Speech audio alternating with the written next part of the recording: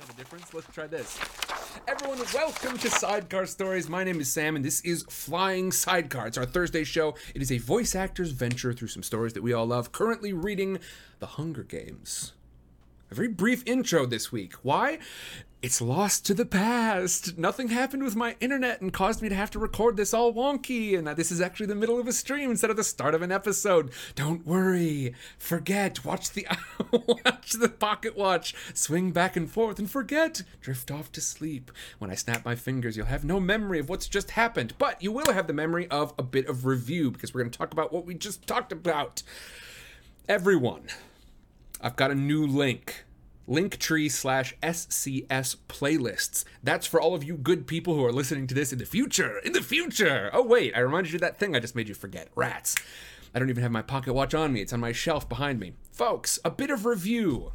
In the chapters leading up to this point, Katniss has decided to indeed take on this role of the Mockingjay. Did you hear me forget it just then? Because I did do that. Katniss decides to take on this role. She has a few demands. She wants to be able to hunt with Gale for a little bit every day. She wants to be able to, or every week.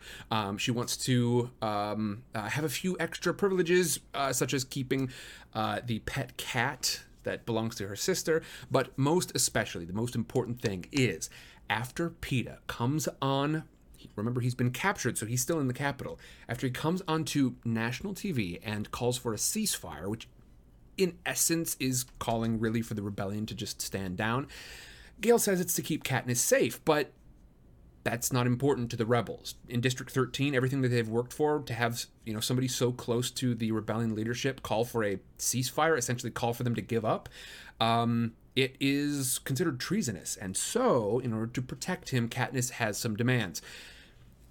If Katniss is going to be the Mockingjay, if she's going to perform and be this figure that you can put on posters and film inspirational videos of, they're going to need to promise that Peeta will be pardoned, along with the other tributes. Anabaria, Joanna Mason, and Annie from Phoenix District. Now, of course, Katniss agrees to this, but does Katniss really know what she's agreeing to? Because the moment they get her in front of a camera, she flops. It's terrible. Katniss doesn't know how to handle this. She doesn't know how to be scripted. So, after revealing himself to be back on the team, now that he's come out of detox, Haymitch gets them all together, including a few unexpected individuals like Greasy Say, some people from Katniss's district. Very confusing. He gets them all together for a brainstorming session and has them come up with inspiring moments where they personally felt inspired, not by Katniss's hair or her dress or Peeta making her look good, but moments where Katniss herself actually inspired them. They come up with the moments. The berries feature heavily in there. The moment with the berries, of course, but drugging Peeta to save his life. All sorts of these moments where Katniss really had an impact on people. And what do they all have in common? This is what Haymitch identifies. None of them are scripted. They're all Katniss acting for herself in the moment. It turns out Katniss is not as bad at this as she thought she was. She's not so far behind Peeta as she anticipated. And so Haymitch comes up with the plan.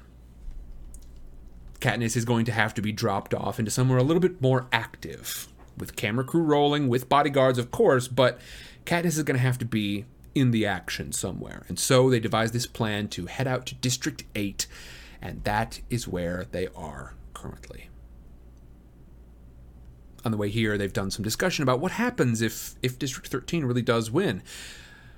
How's that going to work? What's the plan? Well, they're going to work their way through all of the district, trying to recapture them and essentially set up supply lines and stuff, make them stable, finishing with District 2, which is the only district that is still allied with the capital. Now, of course, it is the district that builds weapons and supplies peacekeepers, so no slouch, even though it's just the one district.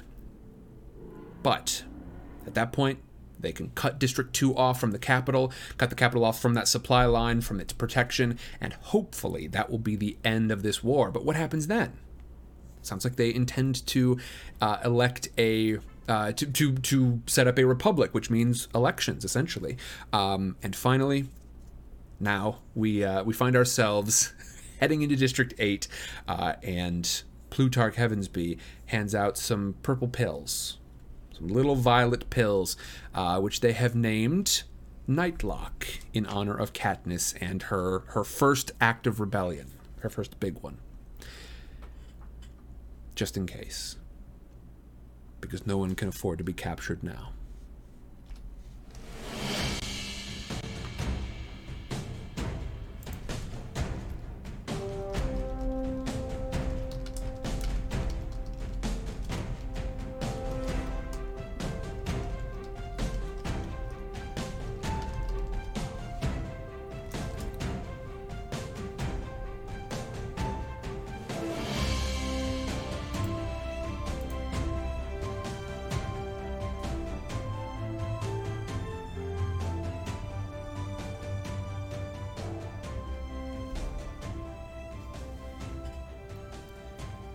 Chapter 7. The hovercraft makes a quick spiral descent onto a wide road on the outskirts of 8. Almost immediately, the door opens, the stairs slide into place, and we're spit out onto the asphalt. The moment the last person disembarks, the equipment retracts. Then the craft lifts off and vanishes. I'm left with a bodyguard made up of Gale, Boggs, and 2 other soldiers.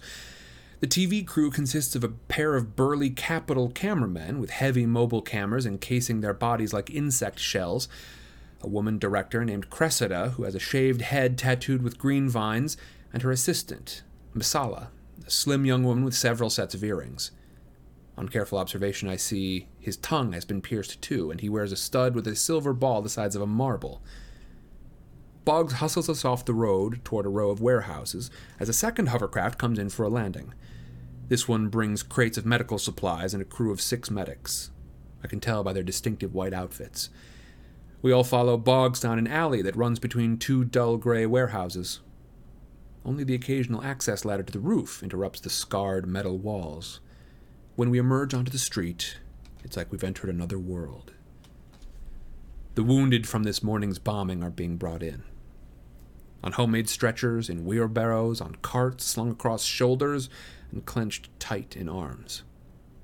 Bleeding, limbless, unconscious, propelled by desperate people to a warehouse with a sloppily painted H above the doorway. It's a scene from my old kitchen, where my mother treated the dying multiplied by 10, by 50, by 100.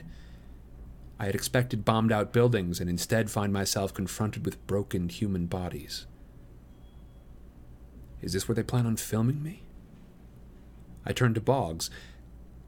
"This won't work," I say. "I won't be good here." He must see the panic in my eyes because he stops a moment and places his hands on my shoulders. "You will. Just let them see you. That'll do more for them than any doctor in the world could."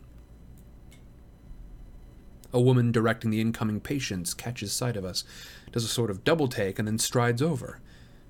Her dark brown eyes are puffy with fatigue, and she smells of metal and sweat. A bandage around her throat needed changing about 3 days ago. The strap of an automatic weapon strung across her back digs into her neck, and she shifts her shoulder to reposition it. With a jerk of her thumb, she orders the medics into the warehouse. They comply without question. "This is Commander Paler of 8, says Boggs. "Commander, Soldier Katniss Everdeen." She looks young to be a commander. Early 30s, but there's an authoritative tone in her voice that makes you feel her appointment wasn't arbitrary.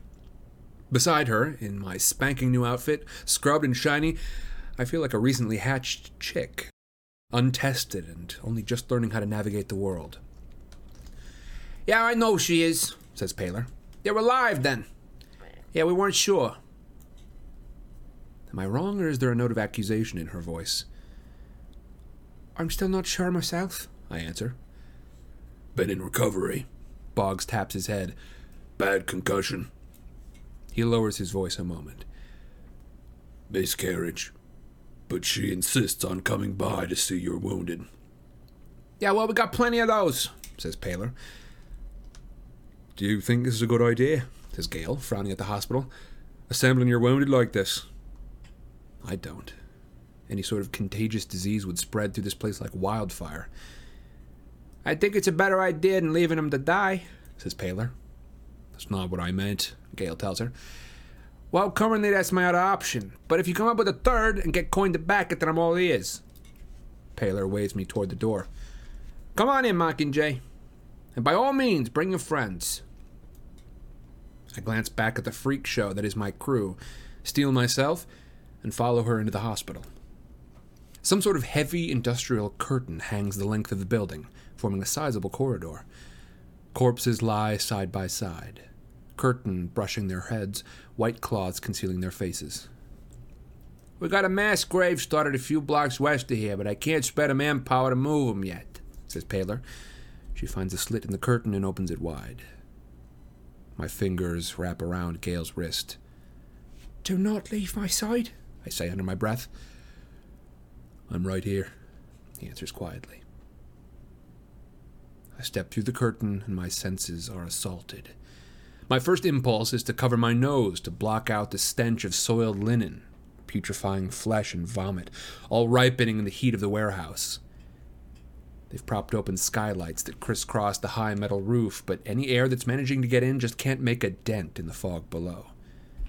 The thin shafts of sunlight provide the only illumination, and as my eyes adjust, I can make out row upon row of wounded. In cots, on pallets, on the floor, because there are so many to claim the space. The drone of black flies, the moaning of people in pain, and the sobs of their attending loved ones have combined to a wrenching chorus. We have no real hospitals in the districts. We lie at home, which at the moment seems a far desirable alternative to what lies in front of me. Then I remember that many of these people have probably lost their homes in the bombings. Sweat begins to run down my back, fill my palms. I breathe through my mouth in an attempt to diminish the smell. Black spots swim across my field of vision, and I think there's a really good chance I could faint. But then I catch sight of Paler, who's watching me so closely, waiting to see what I'm made of and if any of them have been right to think that they can count on me. So I let go of Gale and force myself to move deeper into the warehouse, to walk into the narrow strip between two rows of beds. Katniss? A voice croaks out from my left, breaking apart from the general din. Katniss. A hand reaches for me out of the haze. I cling to it for support. Attached to the hand is a young woman with an injured leg. Blood has seeped through the heavy bandages, which are crawling with flies. Her face reflects her pain. But something else, too. Something that seems completely incongruous with her situation. Is it really you? Yeah, it's me, I get out. Joy. That's the expression on her face. At the sound of my voice, it brightens, erasing the suffering momentarily. You're alive. We didn't know. People said that you were, but we didn't know, she says excitedly. I got pretty banged up, but I got better, I say. Just like you will. I've got to go tell my brother. The woman struggles to sit up and calls to someone a few beds down. Eddie, she's here. It's Katniss Everdeen. A boy, probably about 12 years old, turns to us. Bandages obscure half his face. The side of his mouth I can see opens as if to utter an exclamation. I go to him, push his damp brown curls back from his forehead, murmur a greeting. He can't speak, but his one good eye fixes me with such intensity as if he's trying to memorize every detail of my face. I hear my name rippling through the hot air, spreading out into the hospital. Katniss Everdeen. Katniss Everdeen. The sounds of pain and grief begin to recede, to be replaced by words of anticipation. From all sides, voices beckon me.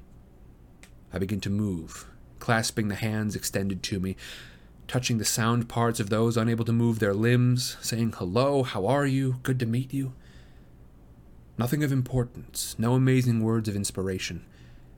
But it doesn't matter. Boggs is right. It's the sight of me alive that is the inspiration. Hungry fingers devour me, wanting to feel my flesh. As a stricken man clutches my face between his hands, I send a silent thank you to Dalton for suggesting I wash off the makeup. How ridiculous, how perverse I would feel presenting that painted capital mask to these people. The damage, the fatigue, the imperfections. That's how they recognize me. Why I belong to them. Despite his controversial interview with Caesar, many ask about PETA, assuring me that they know he was speaking under duress. I do my best to sound positive about our future, but people are truly devastated when they learn I've lost the baby. I want to come clean and tell one weeping woman it was all a hoax, a move in the game, but to present PETA as a liar now would not help his image. Or mine. Or the cause. I begin to fully understand the lengths to which people have gone to protect me. What I mean to the rebels. My ongoing struggle against the Capitol, which has so felt like a solitary journey, has not been undertaken alone. I've had thousands upon thousands of people from the district at my side. I was their Mockingjay long before I accepted the role. A new sensation begins to germinate inside me. But it takes until I'm standing on a table, waving my final goodbyes to the hoarse chanting of my name, to define it. Power. I have a kind of power I never knew I possessed. Snow knew it, as soon as I held out those berries. Plutarch knew when he rescued me from the arena. And Coin knows now. So much so that she must publicly remind her people that I am not in control. When we're outside again, I lean against the warehouse, catching my breath, accepting the canteen of water from Boggs. "You did great," he says. Well, I didn't faint or throw up or run out screaming. Mostly I just rode the wave of emotion rolling through the place. "We got some nice stuff in there," says Cressida. I look at the insect cameraman, perspiration pouring from under their equipment. Messala scribbling notes. I'd forgotten they were even filming me. "I didn't do much, really." "You have to give yourself some credit for what you've done in the past," says Boggs. What have I done in the past? I think of the trail of destruction in my wake. My knees weaken and I slide down to a sitting position. That's a mixed bag. "Well, you're not perfect by a long shot, but times being what they are, you'll have to do," says Boggs. Gale squats down beside me, shaking his head. "I can't believe you let all those people touch you. I kept expecting you to make a break for the door." "Shut up. Shut up," I say with a laugh. "Your mother's going to be very proud when she sees that footage," he says. "My mother won't even notice me. She'll be too appalled by the conditions in there." I turn to Boggs and ask, "Is it like this in every district?" "Yes. Most are under attack. We're trying to get in aid wherever we can, but it's not enough." He stops a minute, distracted by something in his earpiece. I realize I haven't heard Haymitch's voice once, and I fiddle with mine, wondering if it's broken. "We're to get to the airstrip immediately," Boggs says, lifting me to my feet with one hand. "There's a problem." "What kind of problem?" asks Gale. "Incoming bombers," says Boggs. He reaches behind my neck and yanks Cinna's helmet up onto my head. "Let's move!" Unsure of what's going on, I take off running along to the front of the warehouse, heading for the alley that leads to the airstrip. But I don't sense any immediate threat. The sky is an empty, cloudless blue. The street's clear except for the people hauling the wounded to the hospital. There's no enemy, no alarm.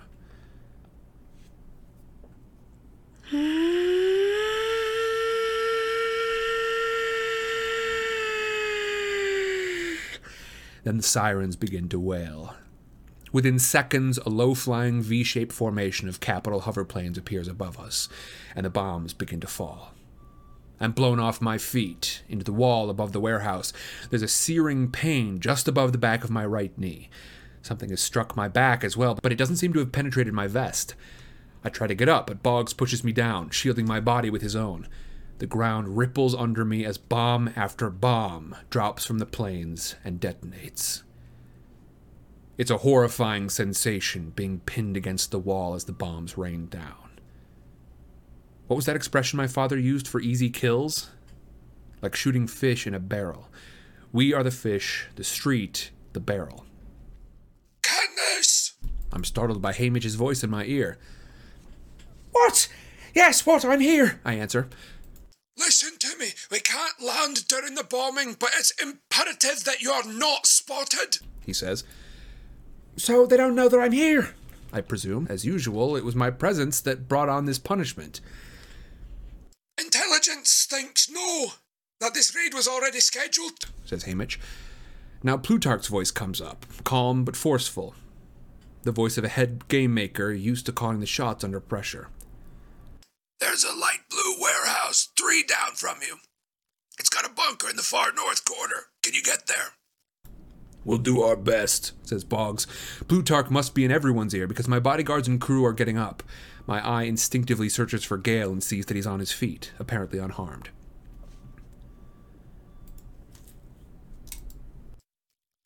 You got maybe 45 seconds to the next wave, says Plutarch. I give a grunt of pain as my right leg takes the weight of my body, but I keep moving. No time to examine the injury. Better not to look now, anyway. Fortunately, I have on shoes that Cinna designed. They grip the asphalt on contact and spring free of it on release. I'd be hopeless in that ill-fitting pair that 13 assigned to me. Boggs has the lead, but no one else passes me. Instead, they match my pace, protecting my sides, my back. I force myself into a sprint as the seconds tick away. We pass the second gray warehouse and run along a dirt-brown building. Up ahead, I see the faded blue facade, home of the bunker. We've just reached another alley. Need only to cross it to arrive at the door when the next wave of bombs begins. I instinctively dive into the alley and roll across toward the blue wall. This time, it's Gale who throws himself over me to provide one layer of protection from the bombing. It seems to go on longer this time, but we're farther away. I shift onto my side and find myself looking directly into Gale's eyes. For an instant, the world recedes and there is just his flushed face, his pulse visible at his temple, his lips slightly parted as he tries to catch his breath. You all right? He asks, his words nearly drowned out by an explosion. I don't think they've seen me, I answer. I mean, they're not following us. No, they've targeted something else, says Gale. I know, but there's nothing back there, but... The realization hits us both at the same time. The hospital. Instantly, Gale's up and shouting to the others. They're targeting the hospital! Not your problem, says Plutarch firmly. Get to the bunker. But there's nothing there but wounded, I say. Katniss! I hear the warning note in Haymitch's voice and I know what's coming. Don't you even think about... I yank the earpiece free and let it hang from its wire. With that distraction gone, I hear another sound. Machine gun fire coming from the roof, across the dirt-brown warehouse, across the alleyway. Someone is returning fire. Before anyone can stop me, I make a dash for the access ladder and begin to scale it. Climbing. One of the things I do best. Don't stop! I hear Gale behind me. Then there's the sound of his boot on someone's face. If it belongs to Boggs, Gale's going to pay for it dearly later on. I make the roof and drag myself onto the tar. I stop long enough to pull Gale up beside me, and we take off for the row of machine gun nests on the street side of the warehouse. Each looks to be manned by a few rebels. We skid into a nest with a pair of soldiers, hunched down behind a barrier. Is Boggs know you're up here? To my left, I see Paler behind one of the guns, looking at us quizzically. I try to be evasive without flat-out lying. Oh, he knows where we are, all right. Paler laughs. I bet he does. You've been trained in these? She slaps the stock of her gun. I have, in 13, says Gale. But I'd rather use my own weapons. Yes, we've got our bows. I hold up mine, then realize how decorative it must seem. It's more deadly than it looks. Yeah, it would have to be, says Paler. All right, we expect at least 3 more waves. They got to drop their sight shields before they release the bombs. That's our chance. You stay low. I position myself to shoot from one knee. Better start with fire, says Gale. I nod and pull an arrow from my right sheath. If we miss our targets, these arrows will land somewhere. Probably the warehouses across the street. A fire can be put out, but the damage an explosive can do could be irreparable.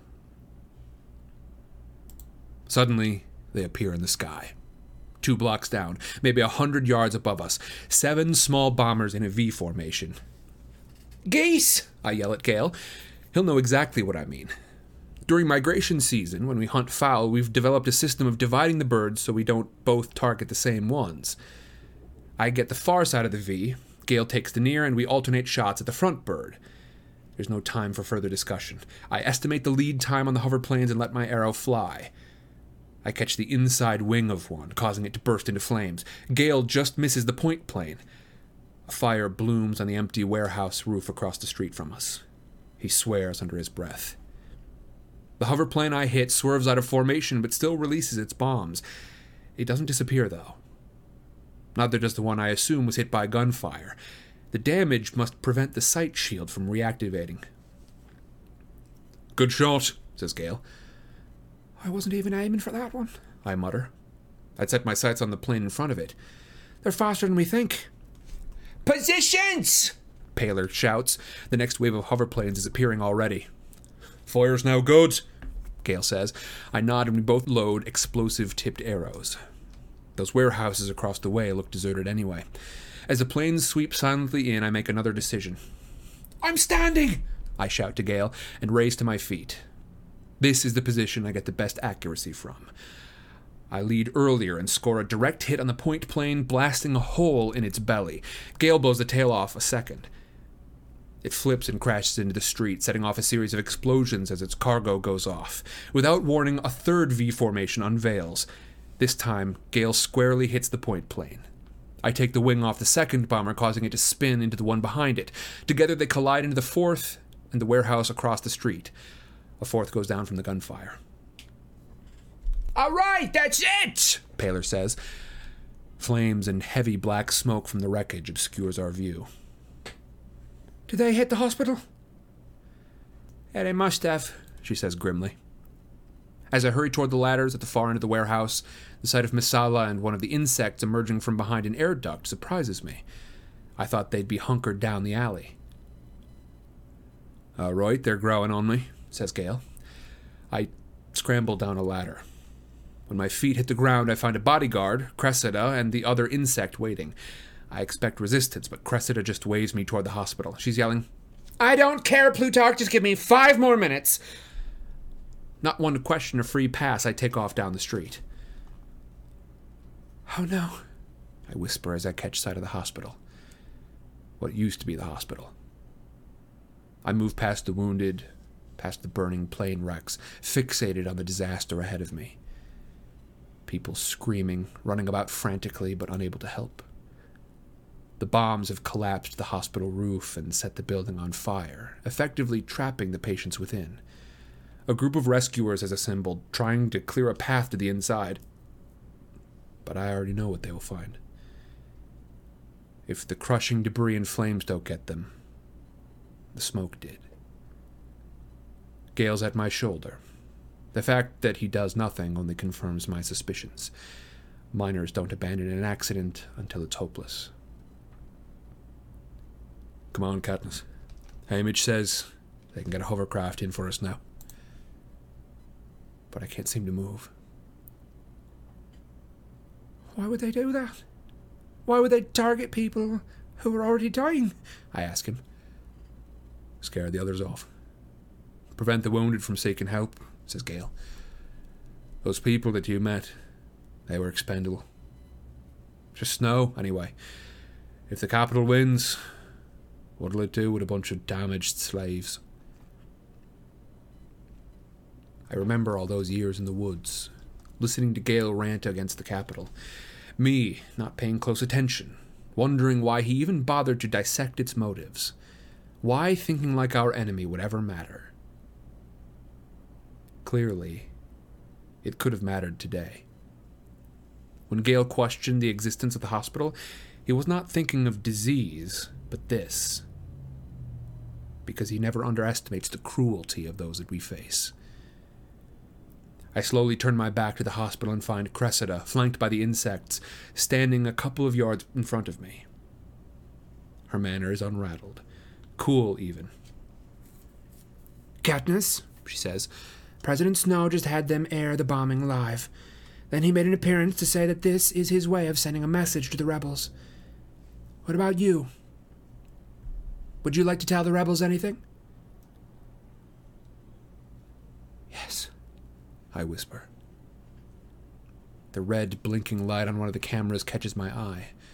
I know I'm being recorded.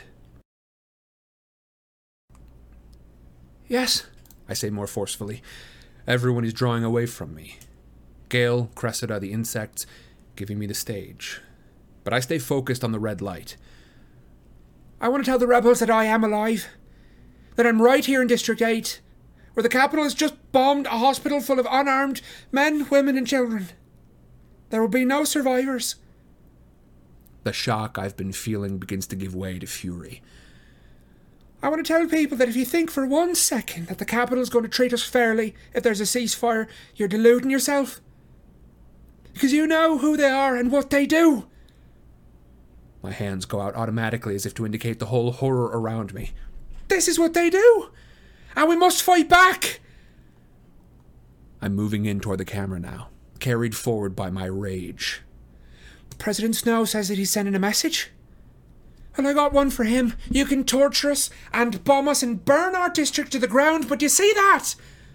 One of the cameras follows as I point to the planes burning on the roof of the warehouse across from us. The capital seal on a wing glows clearly through the flames. Fire is catching! I'm shouting now, determined that he will not miss a word. And if we burn, you burn with us! My last words hang in the air. I feel suspended in time, held aloft in a cloud of heat that generates not from my surroundings but from my own being. Cut. Cressida's voice snaps me back to reality, extinguishes me. She gives me a nod of approval.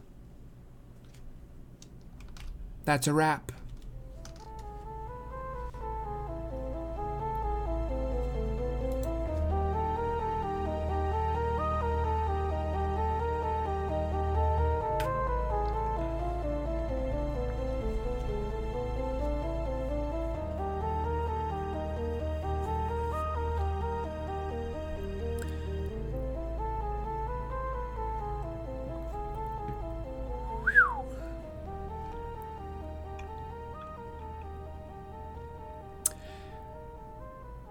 A dark turn in this chapter. Not altogether unexpected, as we've seen from the Capitol that they are willing to do terrible things. And this is once again, I think, the distinction that I draw when I look between the two presidents, President Snow and President Coin. This is what I see. Is when I think of what President Coin has to be, I look at President Coin and I think harsh, absolutely. Someone with a game plan that does require other people to be involved, yes. But this is what President Snow does. And I think there are plenty of times where it's okay to sort of compare one against the other and say, no, both bad. You know, both have to take a look and, examine these things. And frankly, as I've mentioned before, President Coin doesn't get off the hook for this. This is not something that is, the intent of this message is not, yeah, so just, sort of let her work. That's not it. Always always insist that leadership is better. However, when it comes down to divided loyalties between two different leaders, and one of them is bombing a hospital, that much keeps it pretty clear for me. So, there you go, folks. And as we roll on into our next thing, I want to thank you all very much for being here. And with that, let's talk a spot of review, shall we? I think it's high time we do. Everyone, last week, chapters 6 and 7. Chapter 6, Haymitch is back. Great. Great. Haymitch is back. They need to make some decisions about what to do next, because Katniss, as a bit of like from top to bottom review, Katniss, after having survived the brutal Hunger Games enforced by the Capitol upon the 12 districts that rebelled against the Capitol itself 75 years prior, now a rebellion is forming against the Capitol once again, and Katniss finds herself kind of at the forefront of this as a poster child for it, as the face of this rebellion. However, as of the previous chapters, we find that Katniss is not much of an actress. Katniss is not much of an actor, and so as they are sort of reeling from the fact that, hey, okay, good, we've got Katniss, we've got her in District 13, she's safe, she's willing to join up, she's got some demands, like trying to keep Peeta safe once the rebellion has won, if that is what happens. We've got her, we're good to go, let's set the cameras rolling. Katniss is a dud on camera, right? She's no good. Haymitch calls together a brain trust meeting, a brainstorming meeting to try and figure out what it is that makes Katniss shine, because she has shone before, but why not now? Well, the answer is improvisation. She's no good with a script is the thing. So they need to get her out in the field doing things that are sort of like, you know, being in the action, essentially. So they give her a camera crew. They give her a special bow designed by our friend Beetee, and they send her out into the field with a team of bodyguards. They send her with Gale, and they send her to District 8. As we get into that next chapter, let's see, Chapter 7, the intent is for it just to be a fairly quiet, sort of give Katniss a chance. And see, now now I want to say not Katniss, but a slightly different name, because I've got Hogwarts Hippie's name up on my screen here. I hope you won't mind, Hogwarts Hippie, if I do slip up and call Katniss something ever so slightly different. This is supposed to be a fairly relaxed experience. It's not supposed to be high intensity. There's not supposed to be any battles going on. There was a raid, but it's supposed to be over now. District 8. They bring Katniss in with her camera crew, with Gale, with her bodyguard, and Katniss is just supposed to make an appearance and show the people she's still alive, she's still active, she's still fighting. But as she wanders through this improvised hospital, greeting these people who are wounded, many people have lost loved ones, the sirens go off again, and there is another air raid coming from the Capitol. As it bombs its way through, it bombs the hospital building, and Katniss, in the midst of all this, does one of the things she does best, which is to fight. She manages with some of these exploding arrows that she was given by Beetee. She and Gale managed to take down a couple of these Capitol birds, not literal birds, obviously, but these Capitol hovercraft. And in the end here, with the hospital blown up behind her, and beside her, the burning wrecks of some of these Capitol airships, Katniss gives a little speech. No script, just Katniss speaking from the heart. The message of which essentially being, look at what they do. Look at what the Capitol does. There were women, there were children, there were men, everyone unarmed they were inside this hospital that the Capitol just bombed. Look what they do. We have to fight back. The fire is catching. I'm here. And President Snow, I've got a message. If we burn, you burn with us.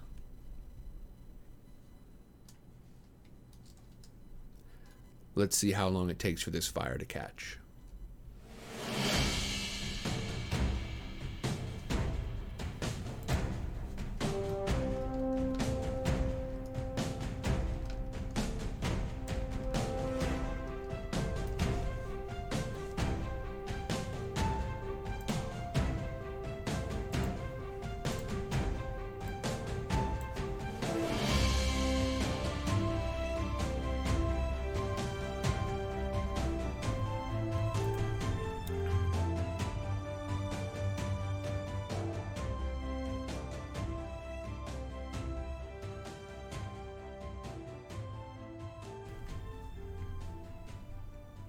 Chapter 8. Boggs appears and gets a firm lock on my arm, but I'm not planning on running now. I look over at the hospital, just in time to see the rest of the structure give way, and the fight goes out of me. All those people, the hundreds of wounded, the relatives, the medics from 13, they're no more. I turn back to Boggs, see the swelling on his face left by Gale's boot. I'm no expert, but I'm pretty sure his nose is broken. His voice is more resigned than angry, though. Back to the landing strip. I obediently take a step forward and wince as I become aware of the pain behind my right knee. The adrenaline rush that overrode the sensation has passed, and my body parts join in a chorus of complaints. I'm banged up and bloody, and someone seems to be hammering on my left temple from inside my skull. Boggs quickly examines my face and then scoops me up and jogs for the runway. Halfway there, I puke on his bulletproof vest. It's hard to tell because he's short of breath, but I think he sighs. A small hovercraft, different from the one that transported us here, waits on the runway. The second my team's on board, we take off. No comfy seats and windows this time. We seem to be in some sort of cargo craft. Boggs does emergency first aid on people to hold them until we get back to 13. I want to take off my vest since I've got a fair amount of vomit on it as well, but it's too cold to think about it. I lie on the floor with my head on Gale's lap. The last thing I remember is Boggs spreading out a couple of burlap sacks over me. When I wake up, I'm warm and patched up in my old bed in the hospital. My mother's there, checking my vital signs. How do you feel? Little beat up, but all right, I say. No one even told us you were going until you were gone, she says. I feel a pang of guilt. When your family's had to send you off twice to the Hunger Games, this isn't the kind of detail you should overlook. I'm sorry. They weren't expecting the attack. I was just supposed to be visiting the patients, I explain. Next time, I'll have them cleared with you. Katniss, no one clears anything with me, she says. It's true. Even I don't. Not since my father died. Why pretend? Well, I'll have him notify you anyway. On the bedside table is a piece of shrapnel they removed from my leg. The doctors are more concerned with the damage my brain might have suffered from the explosions, since my concussion hadn't fully healed to begin with. But I don't have double vision or anything, and I can think clearly enough. I've slept right through the late afternoon and night, and I'm just starving. My breakfast is disappointingly small. Just a few cubes of bread soaking in warm milk. I've been called down to an early morning meeting by command. I start to get up and realize they plan to roll my hospital bed directly there. I want to walk, but that's out, so I negotiate my way to a wheelchair. I feel fine, really, except for my head and my leg and the soreness from the bruises and the nausea that hit a couple minutes after I ate. Maybe the wheelchair's a good idea. As they wheel me down, I begin to get uneasy about what I will face. Gale and I directly disobeyed orders yesterday, and Boggs has the injury to prove it. Surely there will be repercussions, but will they go so far as coin annulling our agreement for the victor's immunity? Have I stripped Peeta of what little protection I could give him?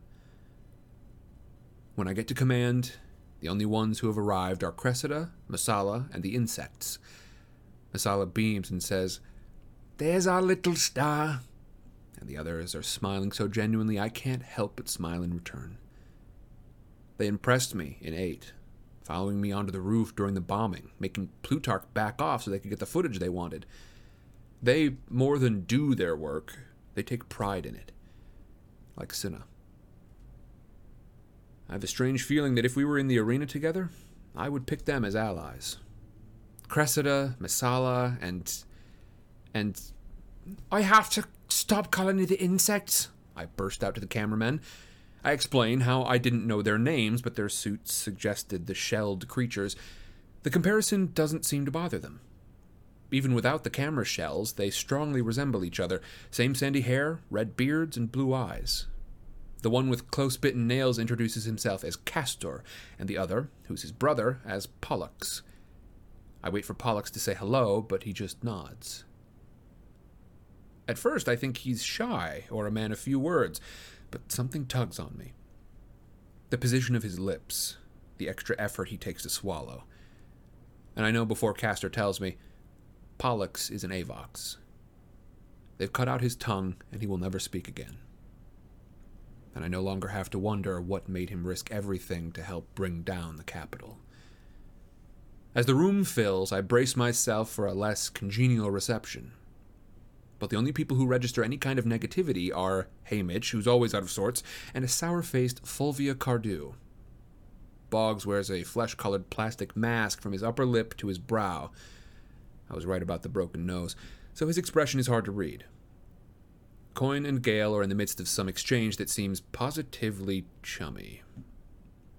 When Gale slides into the seat next to my wheelchair, I say, "Making new friends?"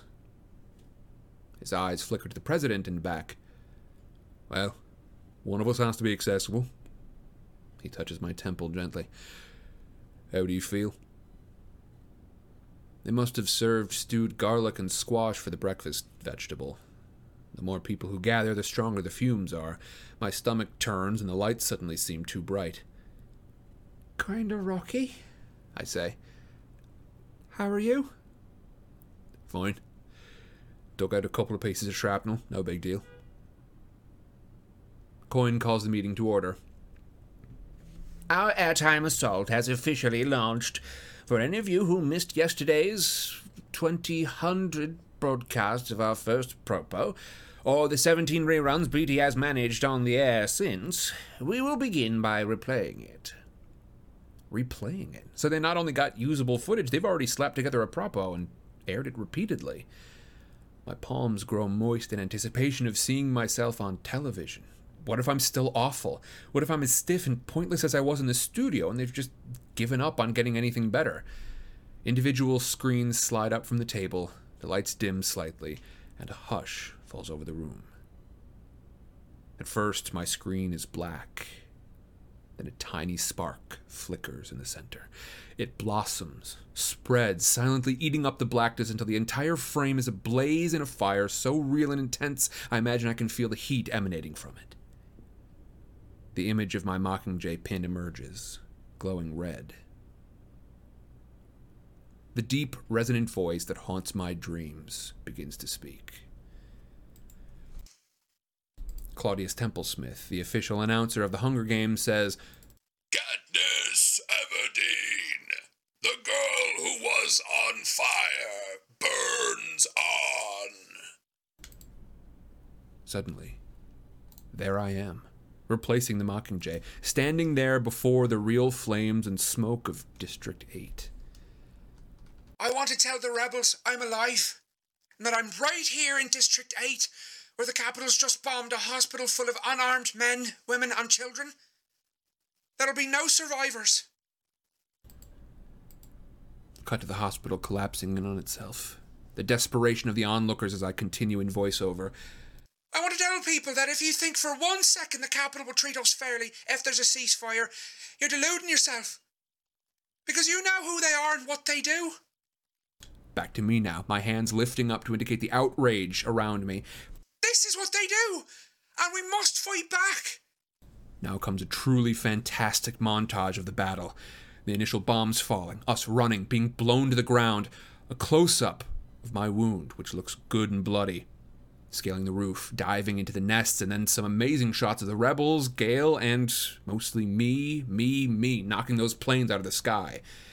Smash cut back to me moving in on the camera. "President Snow says he's sending us a message. Well, I got one for him. You can torture us and bomb us and burn our districts to the ground. But you see that?" We're with the camera, tracking the planes burning on the roof of the warehouse. Tight on the Capitol seal on the wing, which melts back into the image of my face, shouting at the president, "Fire is catching, and if we burn, you burn with us." Flames engulf the screen again. Superimposed on them in black, solid letters are the words, "If we burn, you burn with us." The words catch fire and the whole screen burns to blackness.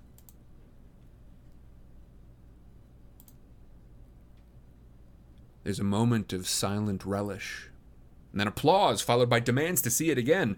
Coin indulgently hits the replay button, and this time, since I know what will happen, I try to pretend I'm watching this on my television at home in the seam. An anti-capital statement. There's never been anything like it on television. Not in my life, anyway. By the time the screen burns to black a second time, I need to know more. Did they play it all over Pan Am? Did they see it in the Capitol? Not in the Capitol, says Plutarch. We couldn't override their system, although Beatty's working on it. But in all the districts, we even got it to 2, which may be more valuable than the Capitol at this point in the game. Is Claudius Templesmith with us? I ask. This gives Plutarch a good laugh. Only his voice. But that's ours for the taking. We didn't even have to do any special editing. He said that actual line in your first games. He slaps the hand on a table. What say we give another round of applause to Cressida, her amazing team, and, of course, our on-camera talent. I clap too, until I realize I'm the on-camera talent, and maybe it's obnoxious that I'm applauding for myself. But no one's paying attention. I can't help noticing the strain on Fulvia's face, though. I think how hard this must be for her, watching Haymitch's idea succeed under Cressida's direction, when Fulvia's studio approach was such a flop. Coin seems to have reached the end of her tolerance for self-congratulation. Yes, well deserved. The result is more than we hoped for, but I do have to question the wide margin of risk you were willing to operate within. I know the raid was unforeseen. However, given the circumstances, I think we should discuss the decision to send Katniss into actual combat. The decision? To send me into combat? Then she doesn't know that I flagrantly disregarded orders, ripped out my earpiece, gave my bodyguards the slip. What else have they kept from her? It was a tough call, says Plutarch, furrowing his brow. But the general consensus is that we weren't going to get anything worth using if we locked her up in a bunker somewhere every time a gun went off. And you're all right with that? Asks the president. Gale has to kick me under the table before I realize that she's talking to me. Oh, yeah, I'm completely all right with it. I felt good. Doing something for a change. Well, let's just be a bit more judicious with her exposure, especially now that the Capitol knows what she can do, says Coin. There's a rumble of assent from around the table. No one has ratted out Gale and me. Not Plutarch, whose authority we ignored, not Boggs with his broken nose, not the insect we let into fire. Not Haymitch. No, wait a minute. Haymitch is giving me a deadly smile and saying sweetly, "Oh, yeah, we wouldn't want to lose our little Mockingjay when she's finally begun to sing." I make a note to myself not to end up alone in a room with him, because he's clearly having vengeful thoughts over that stupid earpiece. So, what else do you have planned? Says the president. Plutarch nods to Cressida, who consults a clipboard. We've got some terrific footage of Katniss at the hospital in 8. There should be another propo in there with the theme, because you know who they are and what they do. We'll focus on Katniss interacting with the patients, particularly the children, the bombing of the hospital, and the wreckage. Masala's cutting that together. We're also working on a Mockingjay piece. Highlights some of Katniss's best moments intercut with scenes of the rebel uprisings and war footage. We'll call that one Fire is Catching. And then Fulvia came up with a really brilliant idea. Fulvia's mouthful of sour grapes expression is startled right off her face, but she recovers. Well, I don't know how brilliant it is, but I was thinking we could do a series of propos called We Remember. In each one, we would feature one of the dead tributes. Little Rue from 11, or Old Mags from 4. The idea that we could each target a district with a very personal piece. A tribute to your tributes, as it were, says Plutarch. That is brilliant, Fulvia, I say sincerely. It's the perfect way to remind people why they're fighting. I think it could work, she says. I thought we might use Finnick to intro and narrate the spots, if there was interest in them. Frankly, I don't see how we could have too many we remember propos, says Coin. Can you start producing them today? Of course, says Fulvia, obviously mollified by the response to her idea. Cressida has smoothed everything over in a creative department with her gesture. Praised Fulvia for what is, in fact, a really good idea, and cleared the way to continue her own on-air depiction of the Mockingjay. What's interesting is that Plutarch seems to have no need to share in the credit. All he wants is for the airtime assault to work. I remember that Plutarch is a head game maker, not a member of the crew. Not a piece in the games. Therefore, his worth is not defined by a single element, but by the overall success of the production. If we win the war, that's when Plutarch will take his bow. And I expect his reward. The president sends me back off to the hospital, while everyone else gets to work. We laugh a little about the cover-up. Gale says no one wanted to look bad by admitting they couldn't control us. I'm kinder, saying they probably didn't want to jeopardize the chance of taking us out again, now that they've gotten some decent footage. Both things are probably true. Gale has to go meet Beatty down in the special weaponry department, so I doze off. It seems like I've only shut my eyes for a few minutes, but when I open them, I flinch at the sight of Haymitch, sitting a couple feet from my bed. Waiting. Possibly for several hours if the clock is right. I think about hollering for a witness, but I'm going to have to face him sooner or later. Haymitch leans forward and dangles something on a thin white wire in front of my nose. It's hard to focus on, but I'm pretty sure what it is. He drops it onto the sheets. That is your earpiece. I'll give you exactly one more chance to wear it. If you remove it from your ear again, I'll have you fitted with this. He holds up some sort of metal headgear that I instantly name the head shackle. It's an alternative unit. Locks around your skull and under your chin till it's open with a key. And I'll have the only key. And if, for some reason, you're clever enough to disable it, Haymitch dumps the head shackle on the bed and whips out a tiny silver chip. I'll authorize them to surgically implant this transmitter into your ear so I can speak to you 24 hours a day. Haymitch in my head full time? Horrifying. I'll keep the earpiece in, I mutter. Excuse me? I'll keep the earpiece in, I say, loud enough to wake up half the hospital. Are you sure? Because I'm equally happy with any of the three options, He tells me. I'm sure, I say. I scrunch up the earpiece wire protectively in my fist and fling the head shackle back in his face with my free hand, but he catches it easily. Probably was expecting me to throw it. Anything else? Haymitch rises to go. While I was waiting, I ate your lunch. My eyes take in the empty stew bowl and tray on my bed table. I'm going to report you, I mumble into my pillow. You do that, sweetheart. He goes out, safe in the knowledge that I'm not the reporting kind.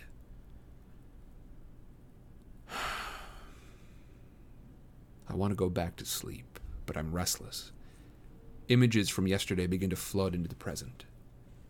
The bombing, the fiery plane crashes, the faces of the wounded who no longer exist.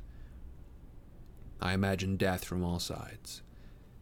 The last moment before seeing a shell hit the ground, feeling the wing blown from my plane and the dizzying nosedive into oblivion, the warehouse roof falling down on me while I'm pinned helplessly to my cot. Things I saw, in person or on tape.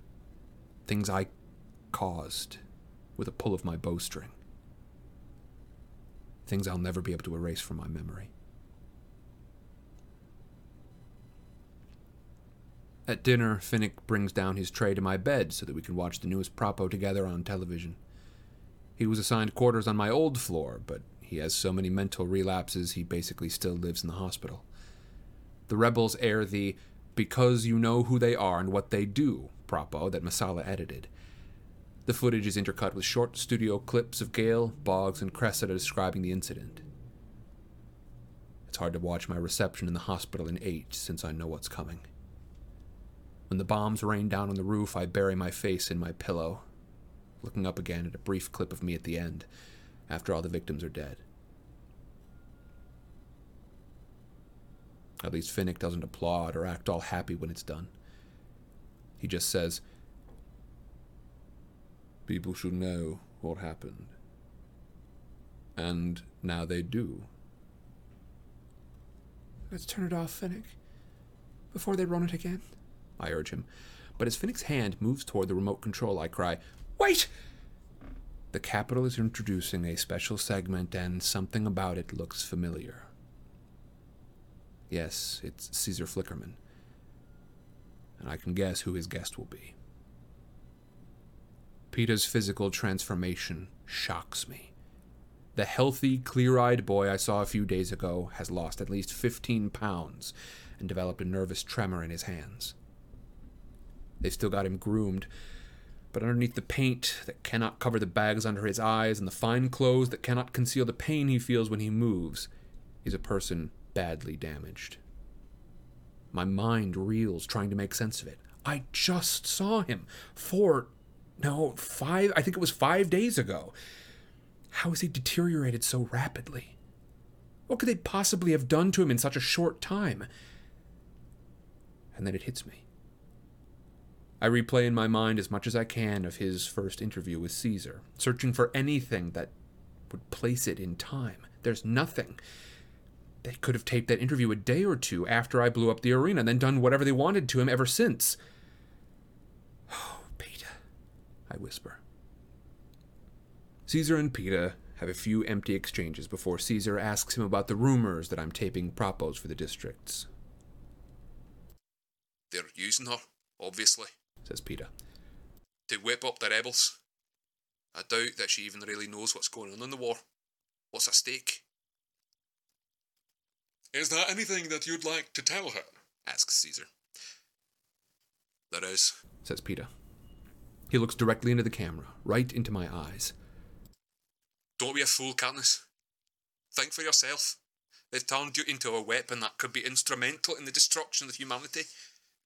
If you've got any real influence, use it to put the brakes on this thing. Use it to stop the war before it's too late. Ask yourself, do you really trust the people that you're walking with? Do you really know what's going on? And if you don't, find out." Black screen. Seal of Panem. Show over. Finnick presses the button on the remote that kills the power. In a minute, people will be here to do damage control on Peeta's condition and the words that came out of his mouth. I'll need to repudiate them, but the truth is, I don't trust the rebels, or Plutarch, or Coin. I'm not confident that they tell me the truth. I won't be able to conceal this. Footsteps are approaching. Finnick grips me hard by the arms.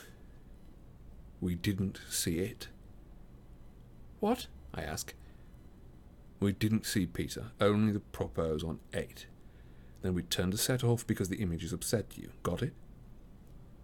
I nod. "Finish your dinner." I pull myself together enough so that when Plutarch and Fulvia enter, I've got a mouthful of bread and cabbage. Finnick is talking about how well Gale came across on camera. We congratulate them on the propo. Make it clear it was so powerful we turned it off right afterward. They look relieved. They believe us. No one mentions Peeta.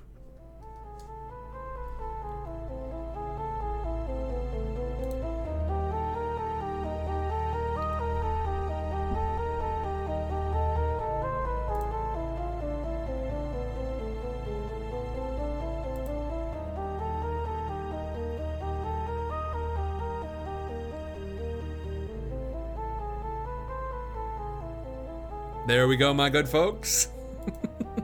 I hope all is well. Everybody, how are you doing? How you feeling today? We have got a devastating little revelation here. Peeta is not as well as he looked. Not at first. 4 or 5 days ago, they aired that interview, but Katniss thinks back on it and realizes There's nothing that would have indicated they necessarily filmed that interview that they released 5 days ago. Nothing to indicate they actually recorded that live. That could have been recorded weeks ago. And since then, who knows what has happened to PETA. Hogwarts Hippie says, I think I'll bring tissues every stream for the remainder of this book. And you're probably right to do so, Hogwarts Hippie. Indeed. I want to say thank you all for joining me here. Thank you for sticking with me through our very regular internet issues. And I want to say an especial thank you to all of you grand folks who have contributed over on the PayPal. If you are looking to help out, if you're looking to get me a new router so that when I stream, I hit the start stream button and my stream doesn't stop until I press the button, as opposed to 4 or 5 times in the middle and then maybe cuts me off an hour early. Who knows? Who knows what it could be? Every night's a different adventure. If you don't want it to be like that anymore, go ahead, head over to my Linktree. You can find that Linktree/Sidecar Stories, linktr.ee/Sidecar Stories. And tonight, that is especially handy because I've got the PayPal link up over there. Thank you all very much. I want to say thank you so much to Hogwarts Hippie, to Sparkle Lovegood, to Chase, and to Sander.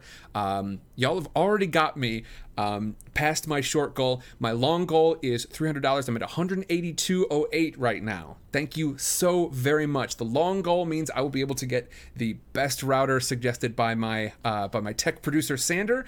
I thank you a bunch, Sander, and to all of you good folks who have donated here.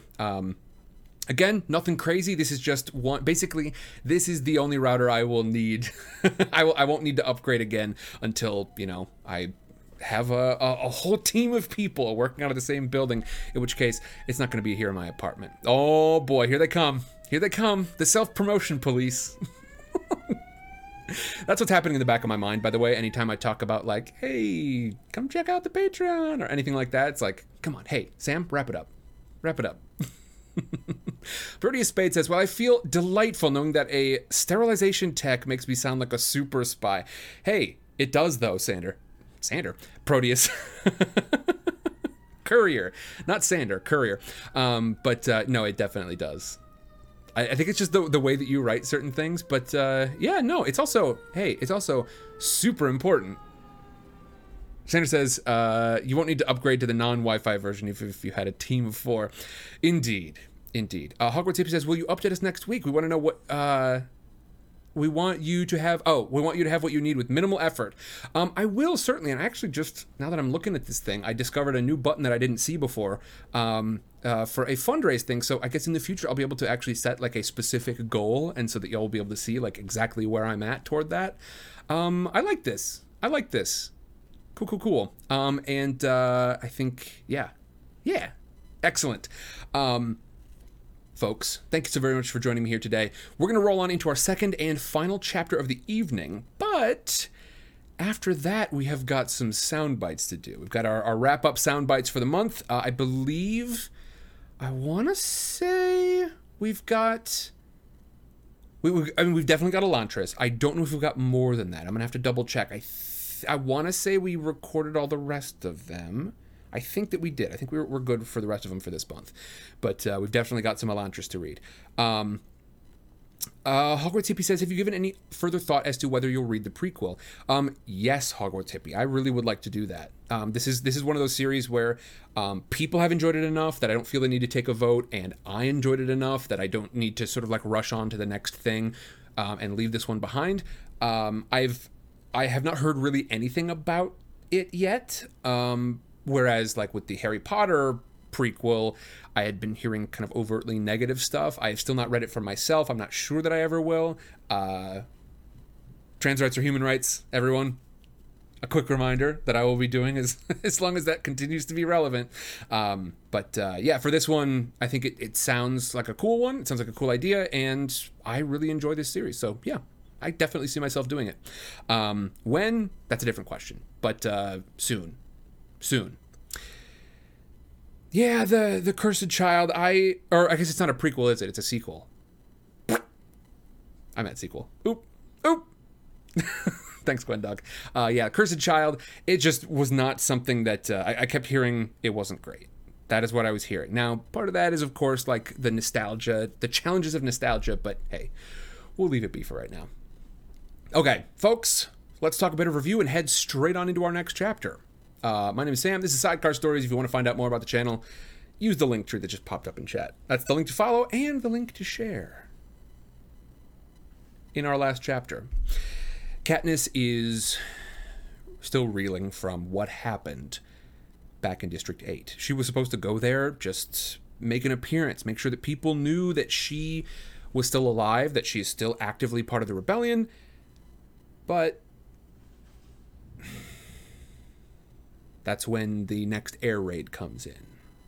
The bombers from the capital hit District 8, in spite of the fact that it had just hit District 8 before, and not only that, but it hits the makeshift hospital as well.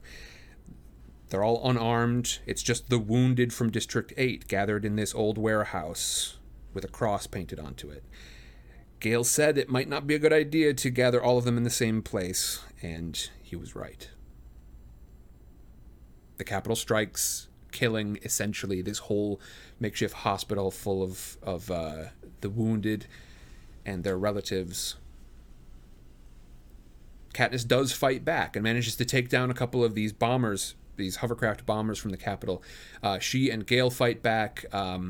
She does break some of her orders, but she managed to take a couple of these down. At the end, she gives this grand speech that turns out to be exactly what they need for the Propos. So she gets back into District 13, and apparently no one has told President Coin about the fact that she broke her orders, but they got some great footage. The only people who don't seem to be too happy are Fulvia Cardew, who is quickly placated because it turns out that, whatever she can contribute to this is sort of what her value is in District 13. And if they're not going with her idea, which is to do studio versions, then she might be kind of hosed here value-wise. But she had a pretty great idea. Do some other propos, which don't need to involve Katniss. In fact, they're going to bring in Finnick for it. Tributes to the individual tributes of other districts. So a full piece on Rue, a full piece on and they gave more examples and I cannot find them, but I'm sure a full piece on Chaff as well. Basically full pieces on all these other individuals who were part of the games. Basically remind the other districts why they are fighting. A good reminder of why they're fighting. And so they get to work on those. Katniss passes out again, takes a nap, and wakes up to find the other person who was disgruntled after the rousing success, filming-wise, of the District 8 run. It's Haymitch. Haymitch is livid that she took out her earpiece and basically just sort of ignored all of the instructions given to her. He threatens her with implanting a piece so that he can talk to her at any hour of the day. And Katniss says, fine, I'll keep my earpiece in. Okay. As we move on into the last part of the chapter, we find that the propos that they've put together, rousing success. And then a message comes on from the Capitol.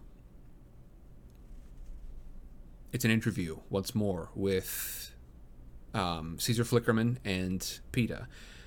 But Peeta looks drastically different from the last time. In this one, he looks 15 pounds lighter. He's clearly in pain. There's a tremor in his hands. He is in bad shape. And Katniss realizes that first interview might have been recorded a day or two after they first were taken out of the arena. And since then, even though she only saw the thing about 5 days ago, there could have been weeks since that first one was recorded, in which who knows what they've been doing to Peeta.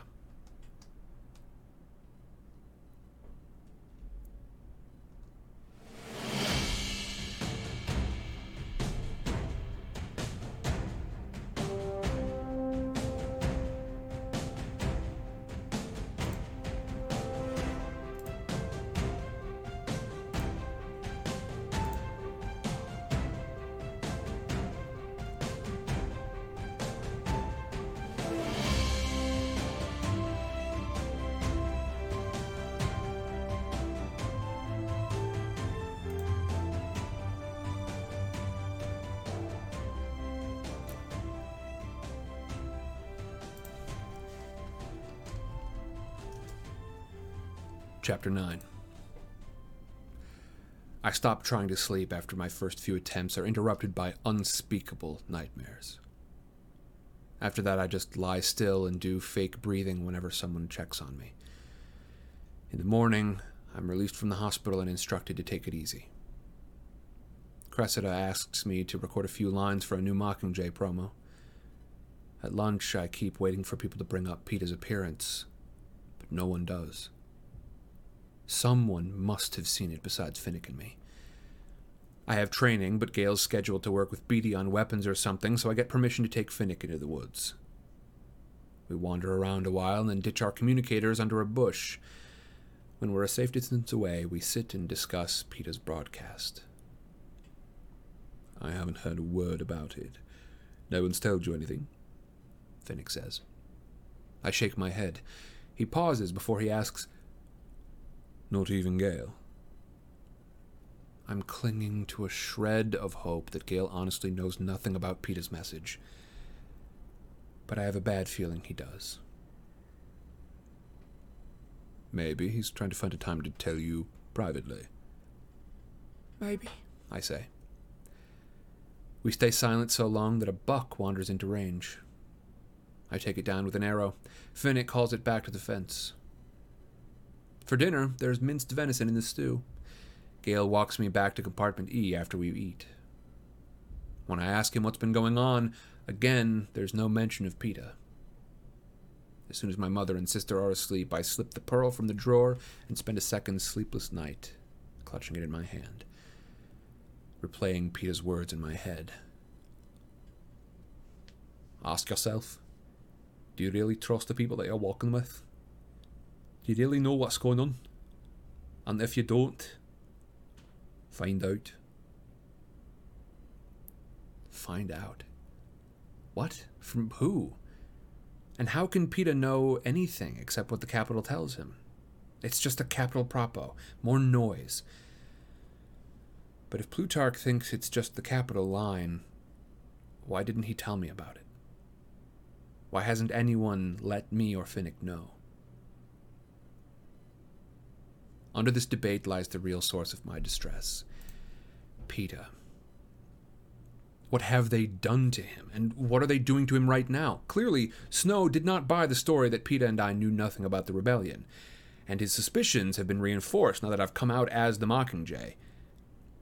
Peeta can only guess about the rebel tactics, or make up things to tell his torturers. Lies, once discovered, would be severely punished. How abandoned by me he must feel. In his first interview, he tried to protect me from the Capitol and rebels alike, and not only have I failed to protect him, I've brought down more horrors upon him. Come morning, I stick my forearm into the wall and stare groggily at the day's schedule. Immediately after breakfast, I'm slated for production. In the dining hall, as I down my hot grain and milk and mushy beets, I spot a communicuff on Gale's wrist. When did you get that back, Soldier Hawthorne? I ask. Yesterday. You thought if I'm going to be in the field with you, could be a backup system of communication, says Gale. No one has ever offered me a communicuff. I wonder if I asked for one, would I get it? Well, one of us has to be accessible, I say with an edge to my voice. What does that mean? He says. Nothing. Just repeating what you said, I tell him. And I totally agree that the accessible one should be you. I just hope I still have got access to you as well. Our eyes lock, and I realize how furious I am with Gale. That I don't believe for a second he didn't see Peeta's propo, and I feel completely betrayed that he didn't tell me about it. We know each other too well for him not to read my mood and guess what has caused it. Katniss, he begins. Already, the admission of guilt is in his tone. I grab my tray, cross to the deposit area, and slam the dishes onto the rack. By the time I'm in the hallway, he's caught up with me. Why didn't you say something? He asks, taking my arm. Why didn't I? I jerk my arm free. Why didn't you, Gale? And I did, by the way, when I asked you last night what had been going on. I'm sorry, all right? I didn't know what to do. I wanted to tell you, but everyone was afraid that seeing Peter's propo would make you sick. They were right. It did. But not quite as sick as you lying to me for coin. At that moment, his communicuff starts beeping. There she is. Better run, you got things to tell her.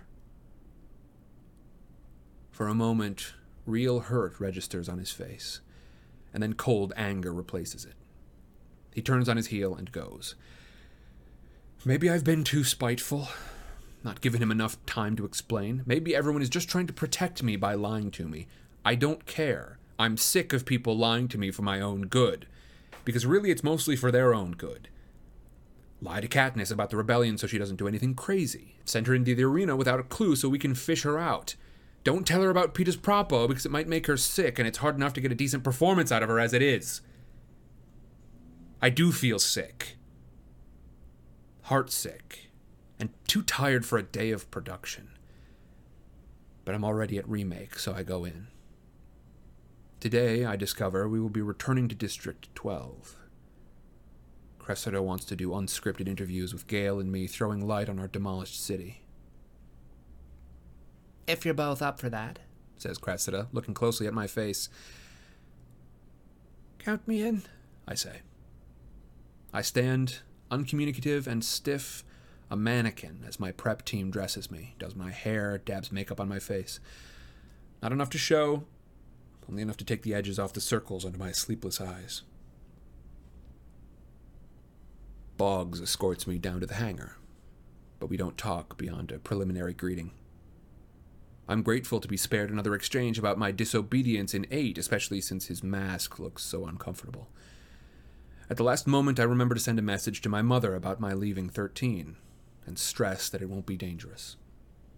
We board a hovercraft for the short ride to 12, and I'm directed to a seat at a table where Plutarch, Gale, and Cressida are poring over a map.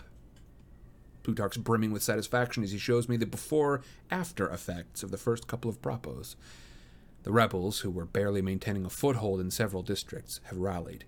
They've actually taken 3 and 11, the latter so crucial because it's Panem's main food supplier, and have made inroads in several other districts as well. Hopeful. Very hopeful indeed, says Plutarch. Fulvia's gonna have the first round of We Remember spots ready tonight, so we can target the individual districts about their dead. Fennec's absolutely marvelous. It's painful to watch, actually, says Cressida. He knew so many of them personally. That's what makes it so effective, says Plutarch. Straight from the heart. You're all doing beautifully. Coin couldn't be more pleased. Gale didn't tell them then about my pretending not to see Peeta and my anger at their cover-up. But I guess it's too little too late because I still can't let it go. It doesn't matter. He's not speaking to me either. It's not until we land in the meadow that I realize Haymitch isn't among our company. When I ask Plutarch about his absence, he just shakes his head and says, He couldn't face it. Haymitch, not able to face something? Wanted a day off, more likely, I say. I think his actual words were, I couldn't face it without a bottle, says Plutarch. I roll my eyes, long out of patience for my mentor, his weakness for drink, and what he can or can't confront. But about 5 minutes after my return to 12, I'm wishing I had a bottle myself. I thought I'd come to terms with 12's demise, heard of it, seen it from the air, and wandered through its ashes. So why does everything bring on a fresh pang of guilt? Was I simply too out of it before to fully register the loss of my world? Or is it the look on Gale's face as he takes in the destruction on foot that makes the atrocity feel brand new? Cressida directs the team to start with me at my old house. I ask her what she wants me to do. Whatever you feel like, she says. Standing back in the kitchen, I don't feel like doing anything. In fact, I find myself focusing up at the sky, the only roof left, because too many memories are drowning me. After a while, Cressida says, That's fine, Katniss. Let's move on. Gale doesn't get off so easily at his old address. Cressida films him in silence for a few minutes, but just as he pulls the one remnant of his previous life from the ashes, a twisted metal poker, she starts to question him about his family, his job, life in the seam. She makes him go back to the night of the firebombing and reenact it, starting at his house, working his way down across the meadow and through the woods to the lake. I straggle behind the film crew and the bodyguards, feeling their presence to be a violation of my beloved woods. This is a private place, a sanctuary already corrupted by the capital's evil. Even after we've left behind the charred stumps near the fence, we're still tripping over decomposing bodies. Do we have to record it for everyone to see?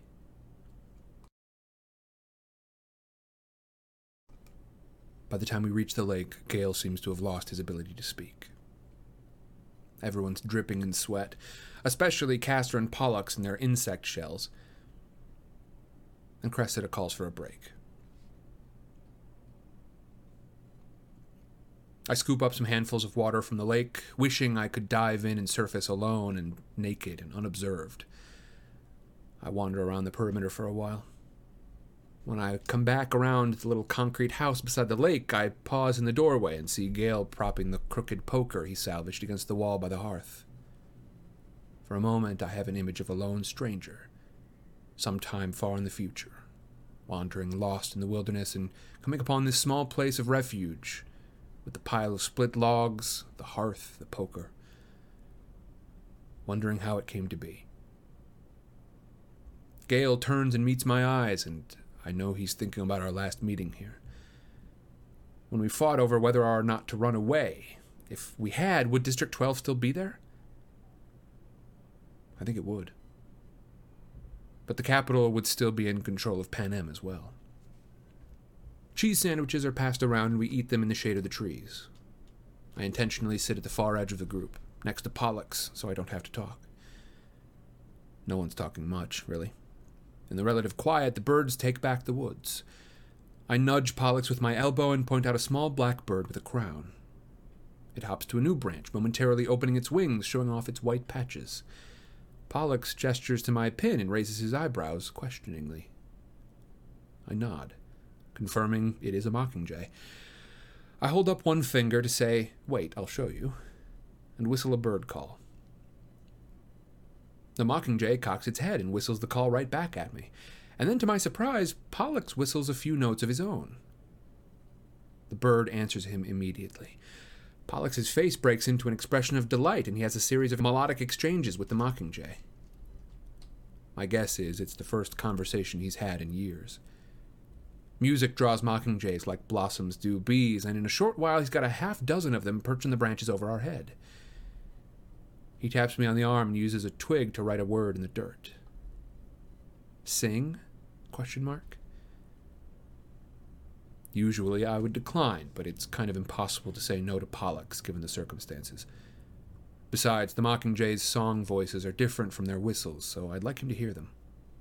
So, before I actually think about what I'm doing, I sing Rue's 4 notes, the one that she used to signal the end of the workday in 11. The notes that ended up as background music to her murder. The birds don't know that.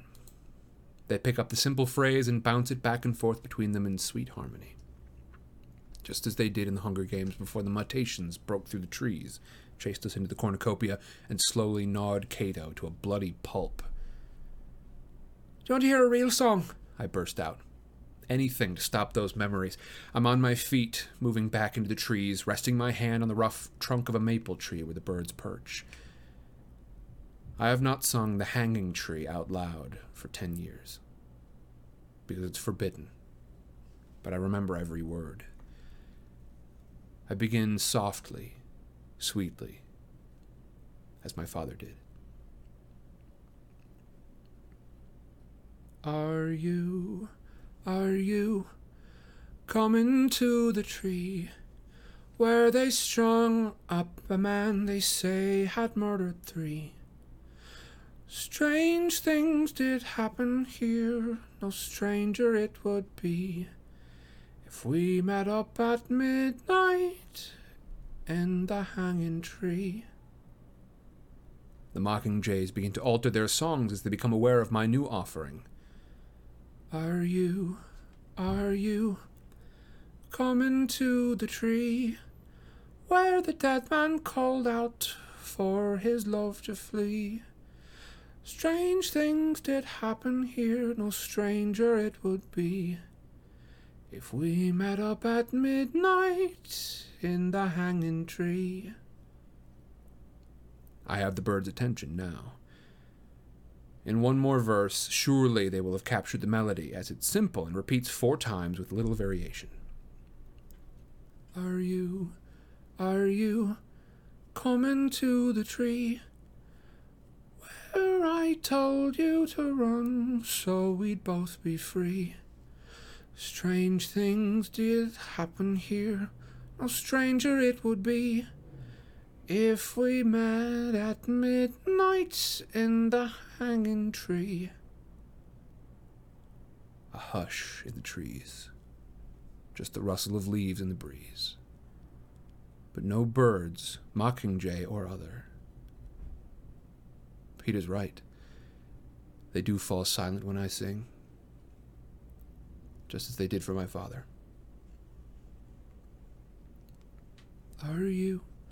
Are you coming to the tree wear a necklace of rope side by side with me? Strange things did happen here, no stranger it would be if we met up at midnight in the hanging tree.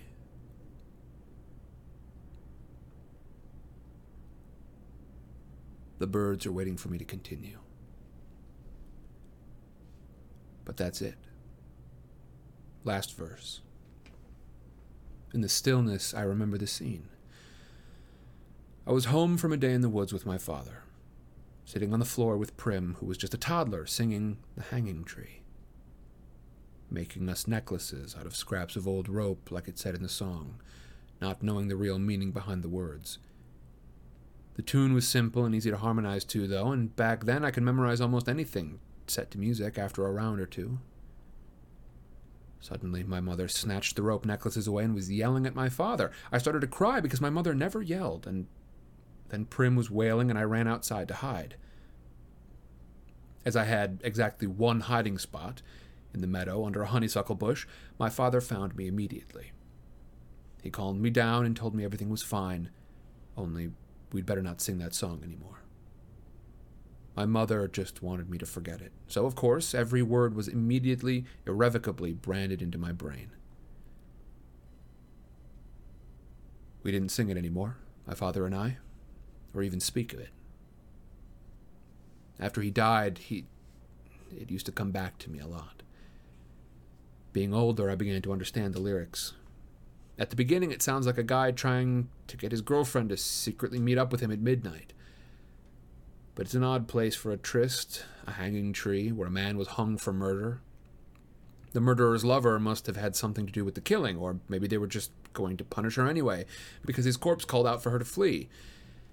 That's weird, obviously, the talking corpse bit, but it's not until the 3rd verse that the hanging tree begins to get unnerving.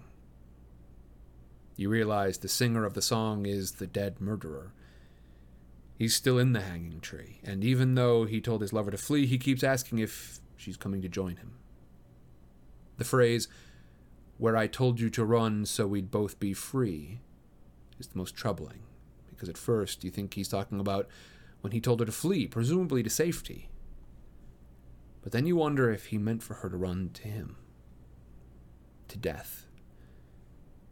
In the final stanza, it's clear that's what he's waiting for. His lover with her rope necklace hanging dead next to him in the tree.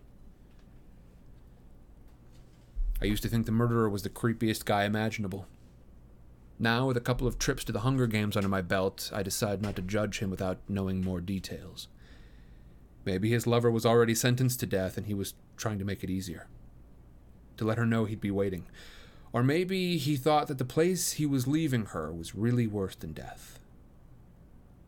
Didn't I want to kill Peeta with that syringe to save him from the Capitol? Was that really my only option? Probably not. but I couldn't think of another at the time. I guess my mother thought the whole thing was too twisted for a 7-year-old, though, especially one who made her own rope necklaces. It wasn't like hanging was something that only happened in the story. Plenty of people were executed that way in 12. You can bet she didn't want me singing it in front of my music class. She probably wouldn't like me doing it for Pollux, even. But at least I'm not... Wait. No, I'm wrong. As I glance sideways, I see Castor has been taping me. Everyone is watching me intently. And Pollux has tears running down his cheeks because no doubt my freaky song has dredged up some terrible incident in his life. Great. I sigh and lean back against the trunk. That's when the Mockingjays begin their rendition of the hanging tree. In their mouths, it's quite beautiful. Conscious of being filmed, I stand quietly until I hear Cressida call, "Cut!"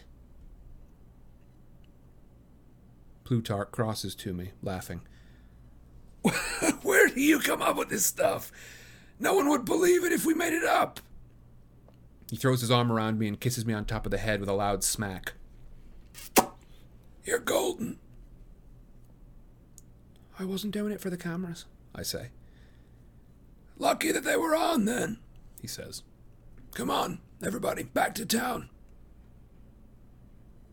As we trudge back through the woods, I reach a boulder, and both Gale and I turn our heads in the same direction, like a pair of dogs catching a scent on the wind. Cressida notices and asks what lies that way. We admit, without acknowledging each other, it's our old hunting rendezvous place. She wants to see it, even after we tell her it's nothing, really. Nothing but a place where I was happy, I think. Our rock ledge overlooking the valley. Perhaps a little less green than usual, but the blackberry bushes hang heavy with fruit. Here began countless days of hunting and snaring, fishing and gathering, roaming together through the woods, unloading our thoughts while we filled our game bags. This was the doorway to both sustenance and sanity. And we were each other's key. There's no District 12 to escape from now. No peacekeepers to trick, no hungry mouths to feed. The capital took away all of that. And I'm on the verge of losing Gale as well. The glue of mutual need that bonded us so tightly together for all those years is melting away. Dark patches, not light, show in the spaces between us. How can it be that today, in the face of 12's horrible demise, we are too angry to even speak to each other? Gale as good as lied to me. That was unacceptable, even if he was concerned about my well-being. His apology seemed genuine, though, and I threw it back in his face with an insult and made sure it stung. What is happening to us? Why are we always at odds now?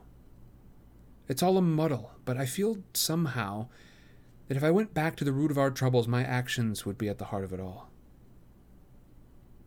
Do I really want to drive him away? My fingers encircle a blackberry and pluck it from its stem. I roll it gently between my thumb and forefinger. Suddenly, I turn to him and toss it at his direction. "And may the odds," I say. I throw it high enough he's got plenty of time to decide whether to knock it aside or accept it. Gale's eyes train on me, not the berry, but at the last moment he opens his mouth and catches it. He chews, swallows, and there's a long pause before he says, "Be ever in your favor." But he does say it.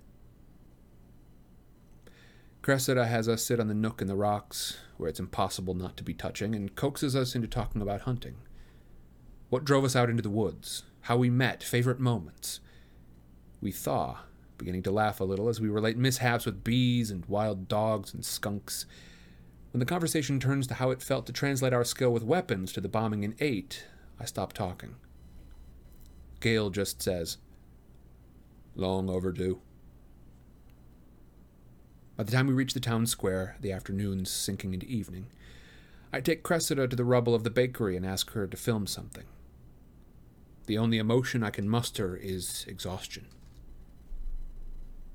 "Peter, This is your home. None of your family have been heard of since the bombing.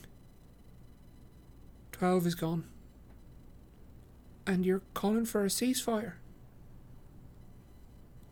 I look across the emptiness. There's no one left to hear you. As we stand before the lump of metal that was the gallows, Cressida asks if either of us have ever been tortured. In answer, Gale pulls off his shirt and turns his back to the camera. I stare at the lash marks, and again hear the whistling of the whip, see his bloody figure hanging unconscious by the wrists. I'm done, I announce. I'll meet you at the Victor's Village. Something for my mother.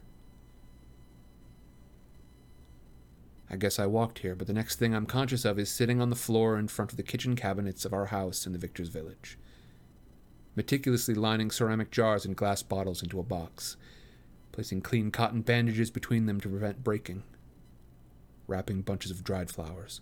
Suddenly, I remember the rose on my dresser. Was it real? And if so, is it still up there? I have to resist the temptation to check. If it's there, it will only frighten me all over again. I hurry with the packing. When the cabinets are empty, I rise to find that Gale has materialized in my kitchen. It's disturbing how soundlessly he can appear. He's leaning on the table, his fingers spread wide against the wood grain. I set the box between us. "Remember?" he asks.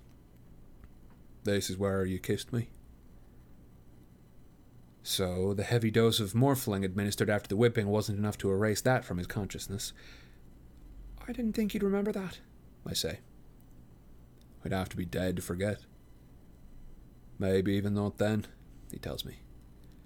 "Maybe I'll be like that man in the hanging tree, still waiting on an answer." Gale, who I have never seen cry, has tears in his eyes. To keep them from spilling over, I reach forward and press my lips against his. We taste of heat, ashes, and misery.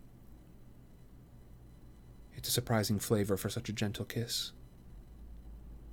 He pulls away first and gives me a wry smile. "Oh, I knew you'd kiss me." "How?" I say, because I didn't know myself.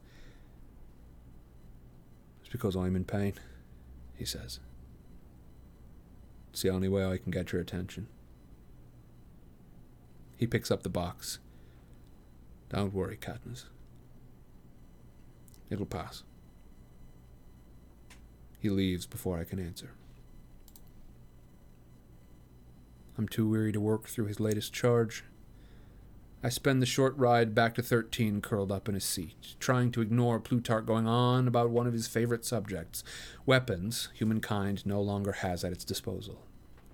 High-flying planes, military satellites, cell disintegrators, drones, biological weapons with expiration dates, brought down by the destruction of the atmosphere, or lack of resources, or moral squeamishness. You can hear the regret of a head game maker who can only dream of such toys, who must make do with hovercraft and land-to-land missiles and plain old guns. After dropping off my Mockingjay suit, I go straight to bed without eating. Even so, Prim has to shake me to get me up in the morning. After breakfast, I ignore my schedule and take a nap in the supply closet. When I come to, crawling out from between the boxes of chalk and pencils, it's dinner time again. I get an extra large portion of pea soup, and I'm headed back to compartment E when Boggs intercepts me. "There's a meeting in command. Disregard your current schedule," he says. "Done." "Did you follow it at all today?"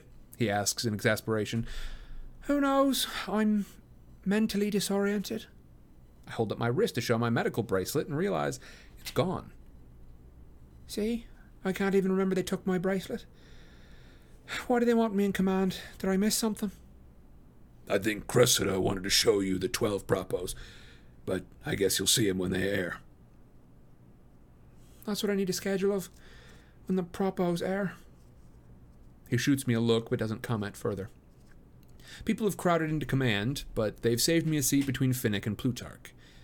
The screens are already up on the table, showing the regular Capital feed. "What's going on?" Aren't we seeing the 12 propos?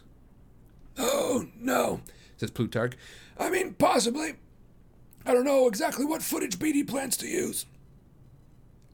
Beatty thinks he found a way to break into the feed nationwide, says Finnick, so that our propos will air in the capital too. He's down working on it in special defense now. There's live programming tonight. Snow's making an appearance or something. I think it's starting.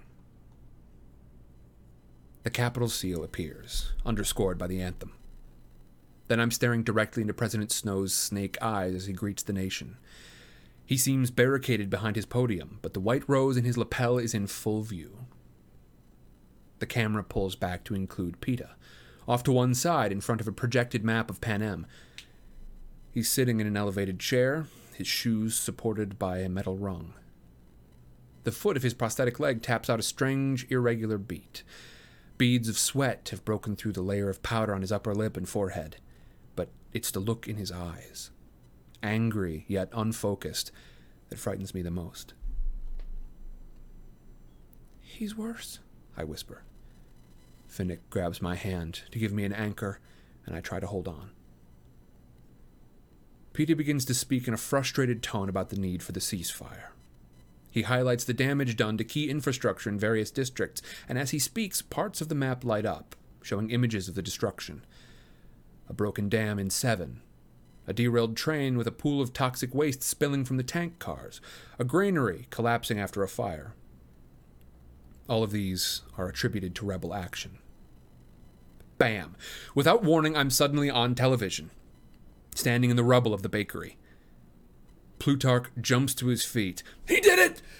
Beatty broke in! The room's buzzing in reaction when Pete is back, distracted. He's seen me on the monitor. He tries to pick up his speech by moving on to the bombing of a water purification plant when a clip of Finnick talking about Rue replaces him. And then the whole thing breaks down into a broadcast battle as the Capital Tech Masters try to fend off Beatty's attack. But they are unprepared, and Beatty, apparently in anticipation that he would not hold on to control, has an arsenal of 5 to 10 second clips to work with. We watch the official presentation deteriorate as it's peppered with choice shots from the propos. Plutarch's in spasms of delight, and almost everybody is cheering Beatty on, but Finnick remains still and speechless beside me. I meet Haymitch's eyes from across the room, and I see my own dread mirrored back. The recognition that with every cheer, PETA slips even further from our grasp. The capital seals back up, accompanied by a flat audio tone.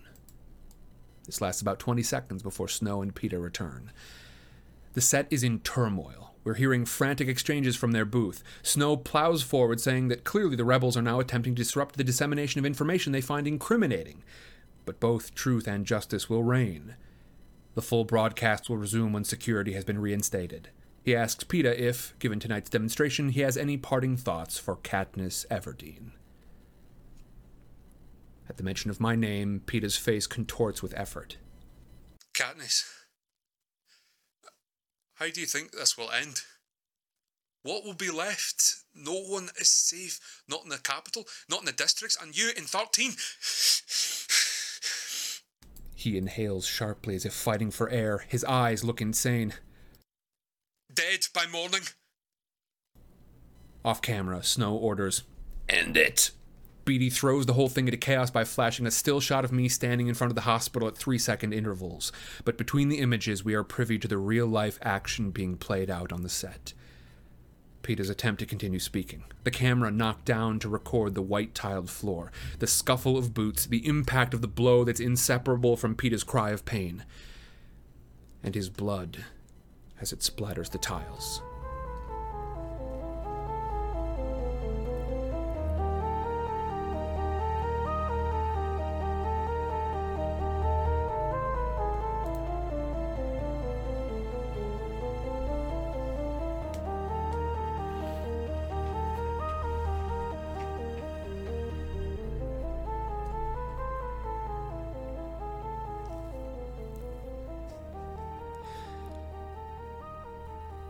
There we are, folks. That is the end of part 1 of book 3. Now, this means a couple of things for us. First of all, Next week, we are going to be getting back into our regular schedule of 3 chapters per week instead of just the 2. Secondly, the reason we had to do that was because my internet keeps dropping. And the and the resolution to that is a new router. I've been talking to other streamers out here in my area.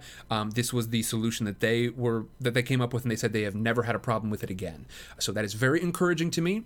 To everyone who wishes to donate to the fund to improve my router situation, I thank you very much. To Garrick, to Hogwarts Hippie, to Chase, to Sparkle Lovegood, and to Sander. You folks have gotten me very quickly past my low goal of 150, and I'm on my way to my high goal of 300. My 150 goal, that will mean that I should be good for a while, for a few years at least, but for my high goal at 300, I will hopefully never have to replace my router again, unless somehow I turn into like a studio and just explode, at which case I probably won't need to have a fundraiser for it. But y'all, thank you very, very much. Sanders says, Sam, you better not see this as income. This is a gift, so no taxes apply to this money.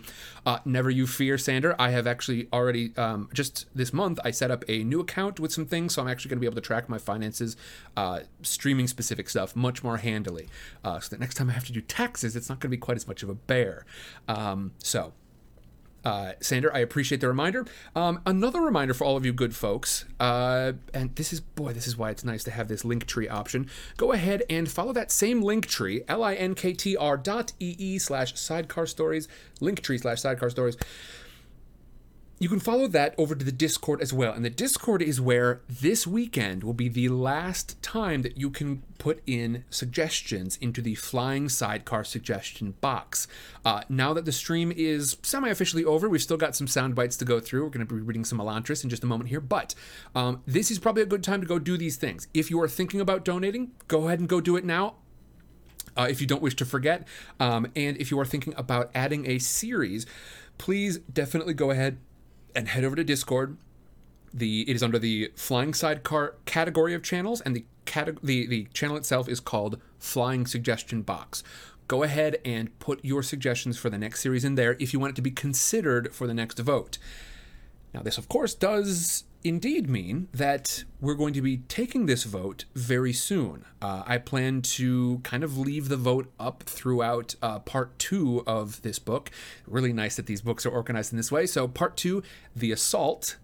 During this part, that is when the actual vote will be up, and so you can anticipate that beginning next week, that vote will be available. So get yourselves in there if you have anything to suggest. Otherwise, the window closes as of the end of this weekend.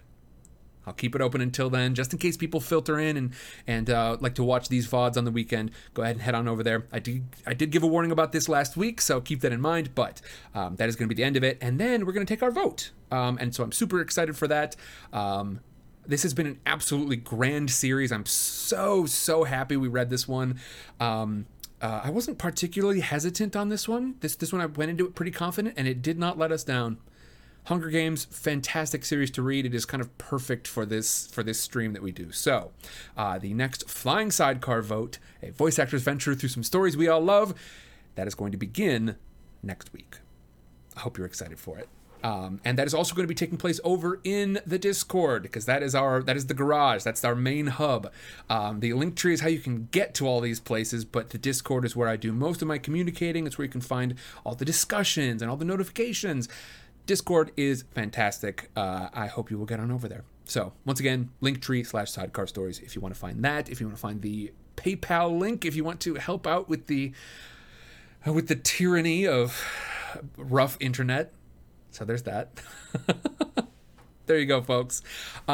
This has been grand. I'm going to take a quick break because I've got more reading to do, and then when I come back, we're going to start with some Bad Beans, and then we're going to go on and we're going to read some Elantris. So stick around, folks. We've got a new chapter of Elantris to read, and actually part of a previous one, because it was like, I think the organization was, the first chapter was 30 pages long, and the next chapter was 7 pages long. So we read a bit into the first chapter, and we're going to sort of finish that off today.